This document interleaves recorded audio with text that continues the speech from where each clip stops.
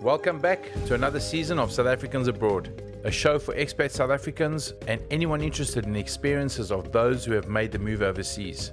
Each episode, we'll hear from South Africans who have left the country to pursue new opportunities, be with loved ones, or simply follow their dreams. We'll explore the challenges and triumphs of life as an expat and the unique perspective that comes with being a South African abroad. I'm your host, Warren Burley, an expat South African who, like many, followed the dream of working overseas. Whether you're an expat yourself or just curious about the expat experience, join us as we delve into the motivations, struggles, and joys of being a South African living overseas. Grab a castle, some biltong, and join us on South Africans Abroad.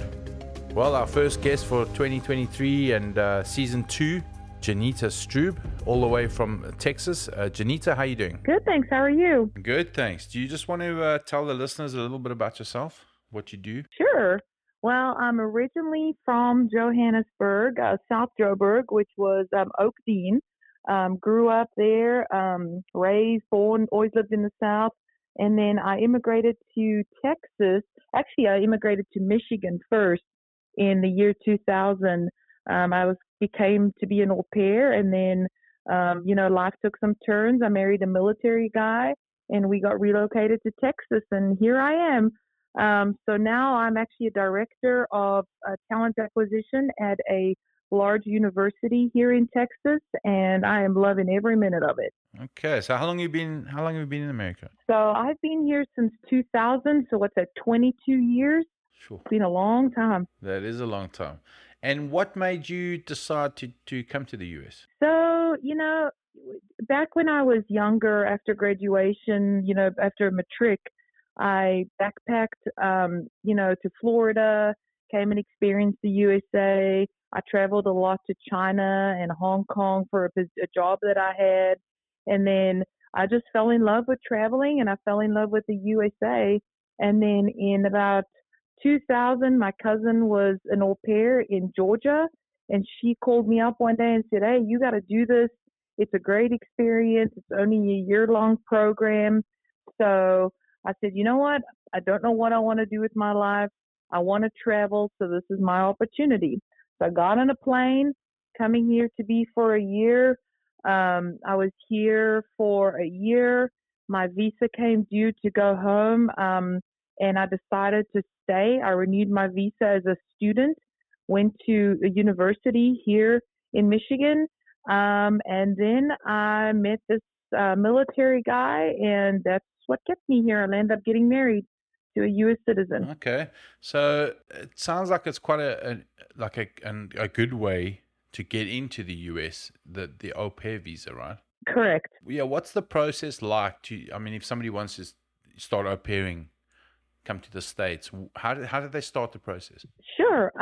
So I don't know how the program is now, but I know that they're still doing it because a lot of American families are still looking for nannies and au pairs. So how I did it was I actually went through an agency in South Africa, and they did like a study program with me, and then they actually matched me with an American family. I interviewed with about 3 families. I think one was Albuquerque, New Mexico, Chicago, and then one was in Michigan. And out of the 3 families, I really liked the Michigan family. So through the program, they book you your air tickets. The American family pays for you to fly over there, and then you actually live with them. So I lived with them for a year, and I was literally driving their children around. I picked them up after school. I took them to after school sports. I was their babysitter. But while I was doing that, I also, studied. So that's what actually helped me extend my visa, was that I was an actual student still. Okay.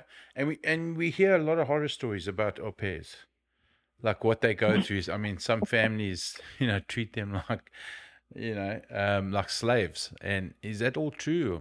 Your experience? So in my experience, my family was a very wealthy family, but they did not treat me like that. But yes, there are horror stories. I had a lot of friends that their families were just horrid.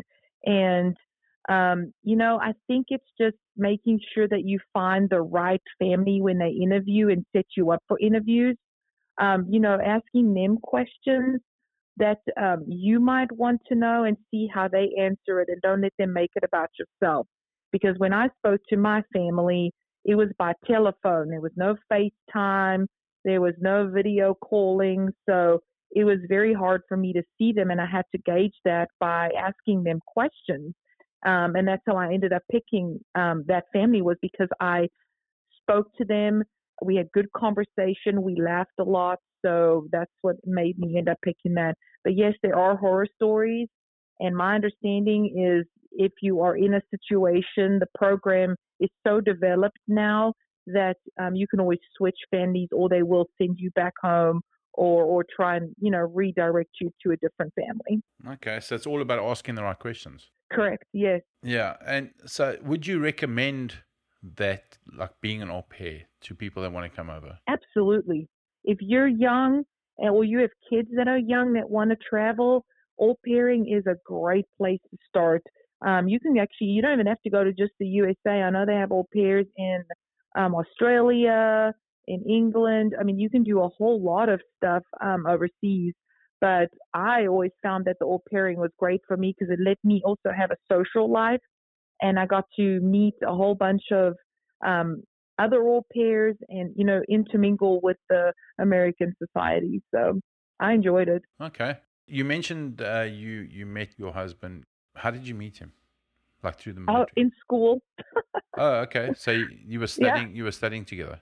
Yeah. So we were in a class together, and we just ended up speaking, and that's how we met. And he was a military person, so he was stationed in Michigan. Okay. And before he got relocated to Texas, we actually he asked me to marry him. So we had been dating for 3 years, and then met him, got married, and off to Texas. Okay. That brings up another question with the marriage visa, which we haven't really spoken about in any other podcasts. How does that work? Because don't you have to be with a person for like 4 years, or you have to prove that you've been with them for a while or whatever before you get married? How does that all work? Yes. So it wasn't a difficult process for me because of him being military, but it was still a very long, costly process. It cost me about $1,500 or $1,600 to file to get a green card. So I got my green card, but with that they came to our house to make sure that we lived together. They interviewed some of our friends that we knew. They interviewed some of the family that, his side of the family. What made it difficult was that I was here and all my family was in South Africa. So I had no one here for them to interview. So anyone that I knew, I had only known for maybe 3 years, if that. Okay. So it made it a little bit harder, but because he was military, it became a whole lot easier and a quicker process. So what would have taken maybe a year to get a visa, it only took me about 4 to 5 months. And then once you had that visa, you could eventually apply for American citizenship, right? Correct, yes. But it took me a lot longer to apply. I was a green card holder for about 10 years before I applied for citizenship. And that was just because, life got a hold of me. And as a green card holder, I was able to do everything anyway. Yeah. But then I decided I needed to get my citizenship, and that's where it became hard for me to decide to keep a dual citizenship or just become a U.S. citizen. So what did you decide? Have you kept dual? No, I did, give up my South African citizenship, and the only reason is because there was so much paperwork and politics involved in it that if you have a dual, you have to make sure you always keep up with your South African passport, which means you have to get hold of the embassy, and then that costs a bunch of money. And then, being a young married person that had no money because military doesn't pay very well. And at that time I was working odd jobs. You can't afford to keep up with a South African passport and a U.S. citizenship. And so I just decided, I don't ever plan on going back except to visit. And a U.S. citizenship allows me to do that. Yeah. So I just took the easy route. and just, gave up my citizenship and kept my U.S. citizenship. Now I have a U.S. citizenship. Yep. And how often do you go back, if at all? I have not been back in 22 years, and I feel awful. I want to go back. I've always wanted to go back, but, back in the day, it was so expensive. And when you have to take yourself, your husband, and 2 kids, it becomes expensive to travel that far. And, we didn't have the money. He was military. It was hard. Life was hard. I'm not gonna lie. Life was hard as a South African coming here, not knowing anyone. It is hard. It's a very different culture, very different, just economy. It's very different. Yeah. Well, let's talk about that for a second. So, how long did it take you to actually feel like you were part of the furniture here in the US? Feel part of the furniture? Great question. I would say I still don't feel like a part of the furniture. Okay. It's, coming from South Africa, it's very different. America, they work you to the bone. You work like a dog. You work every hour of every day. Whereas in South Africa, I felt like you were able to walk away and have a social life. Mm-hmm. Here, it's hard because I don't have anyone besides my parents now who immigrated.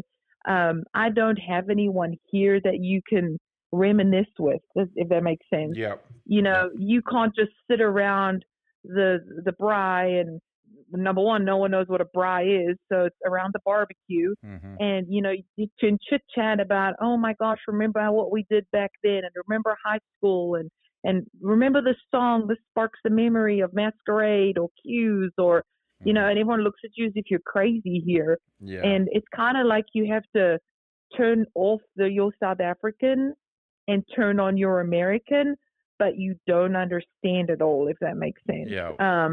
It's like you don't fit in, but you fit in. Yeah. So you have to work extra hard to fit in.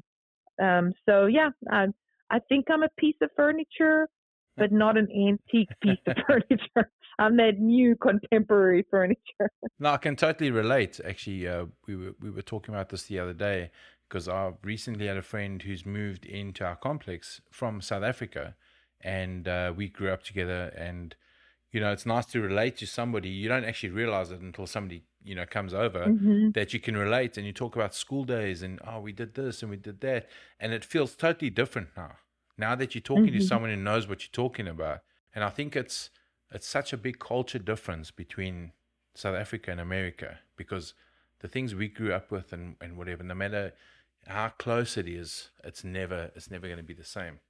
And No, it's hard. it was really, it was difficult for us to make friends and stuff as well. How did you find that? Did you make friends easy, or was it like quite a process? So when I first got here, the only friends I had was the Aupair group that I met through having meetings.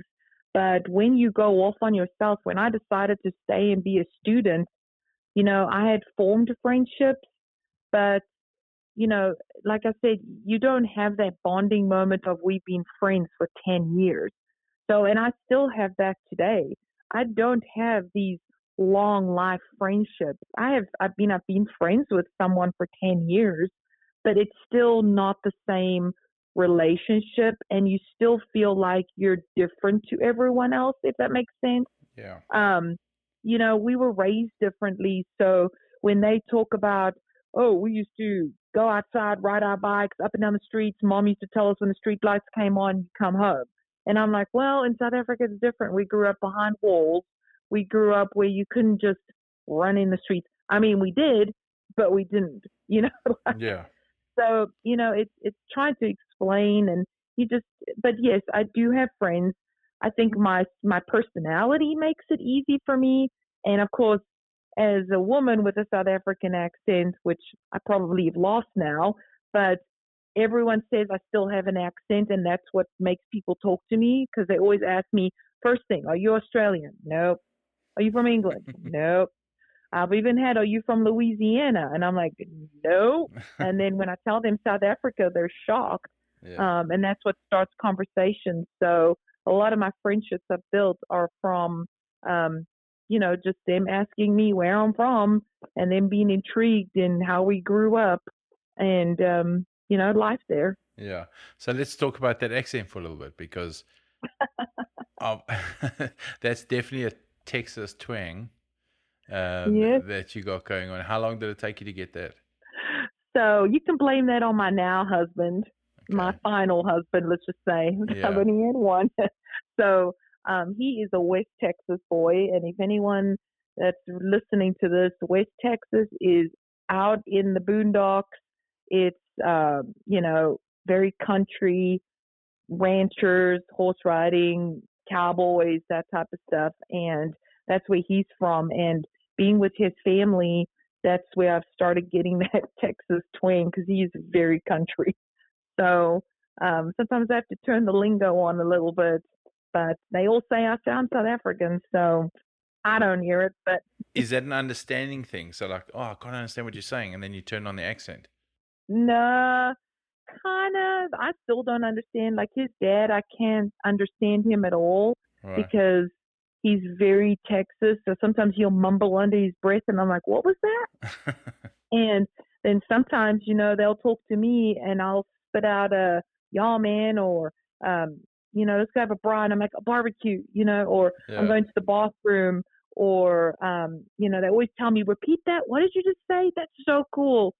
So it still comes out, especially when I've been drinking and I've had a couple cocktails. Okay. The South African comes out. Yeah, I feel like nobody ever understands me over here. Yeah, it's hard, especially when you try and turn that lingo. You got to switch that lingo off that we use. Tomatoes.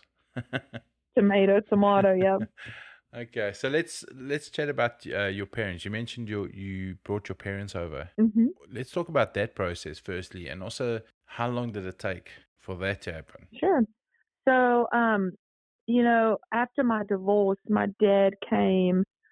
mom came here, and she was here to support me and help me move and everything. And yeah, after that, she said, you know what, I don't want to go home, but unfortunately, her visa was running out. So, I had just got my citizenship before my divorce, which was perfect timing. And my mom said to me, let's look into applying for me and your dad to immigrate. I had no clue what the process was. So we started researching it, and about 6 months after we decided to do it, we filed the paperwork. It was very expensive. It was almost $2,000 a person to get there just to file paperwork. And it was a lot of legwork, like getting birth certificates, their marriage certificates, letters of recommendation from their jobs. They had to build resumes. Then I had to also submit all my stuff. And then of course I was in the process of getting a divorce. So the worst part was I had filed for them, and then I had to refile the paperwork as a single person because they go off of your income.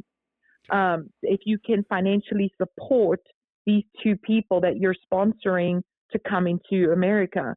And when I filed that paperwork as a single person, I was like, I don't know if I'll qualify. But thank goodness at that time I had a good job.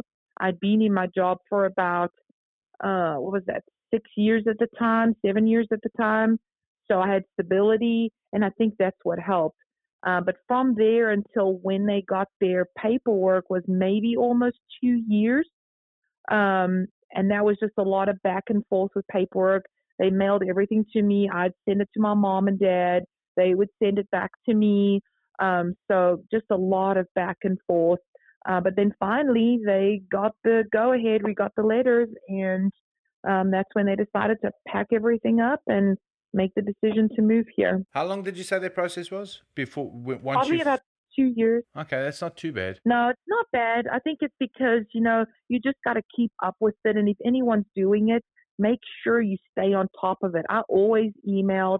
I was always on the website status checking. I was always making sure that every single bit of documentation they asked for, I had it before I submitted it. Okay. And the reason was I didn't want them know, the process is going to be long, but I didn't want to have to submit something, wait for them to go through it, then submit something back to me, say, hey, this is missing. And then it takes a few more weeks and you have to send it back. So I made sure that every single bit of documentation they wanted was in that document. I stapled it, I copied it, I did whatever I needed to do in order to make sure that it was ready. Right. And you didn't go through a lawyer at all, eh? Nope, I did it all by myself. I went on the website, didn't pay anyone. I did it step by step. And, their directions on their website is actually pretty clear. Okay. It's very easy if you just follow along, make yourself a checklist. But no, I did everything myself. No lawyers involved at all. Okay. Well, that's doesn't sound too bad. I encourage anyone, don't always use a lawyer, just to read up. It's a lot of work, but it's not very overwhelming if you just go step by step by step and follow along. Yeah, I think that's also, one of the questions we're trying to answer on the podcast is it good to use a lawyer or to do it by yourself?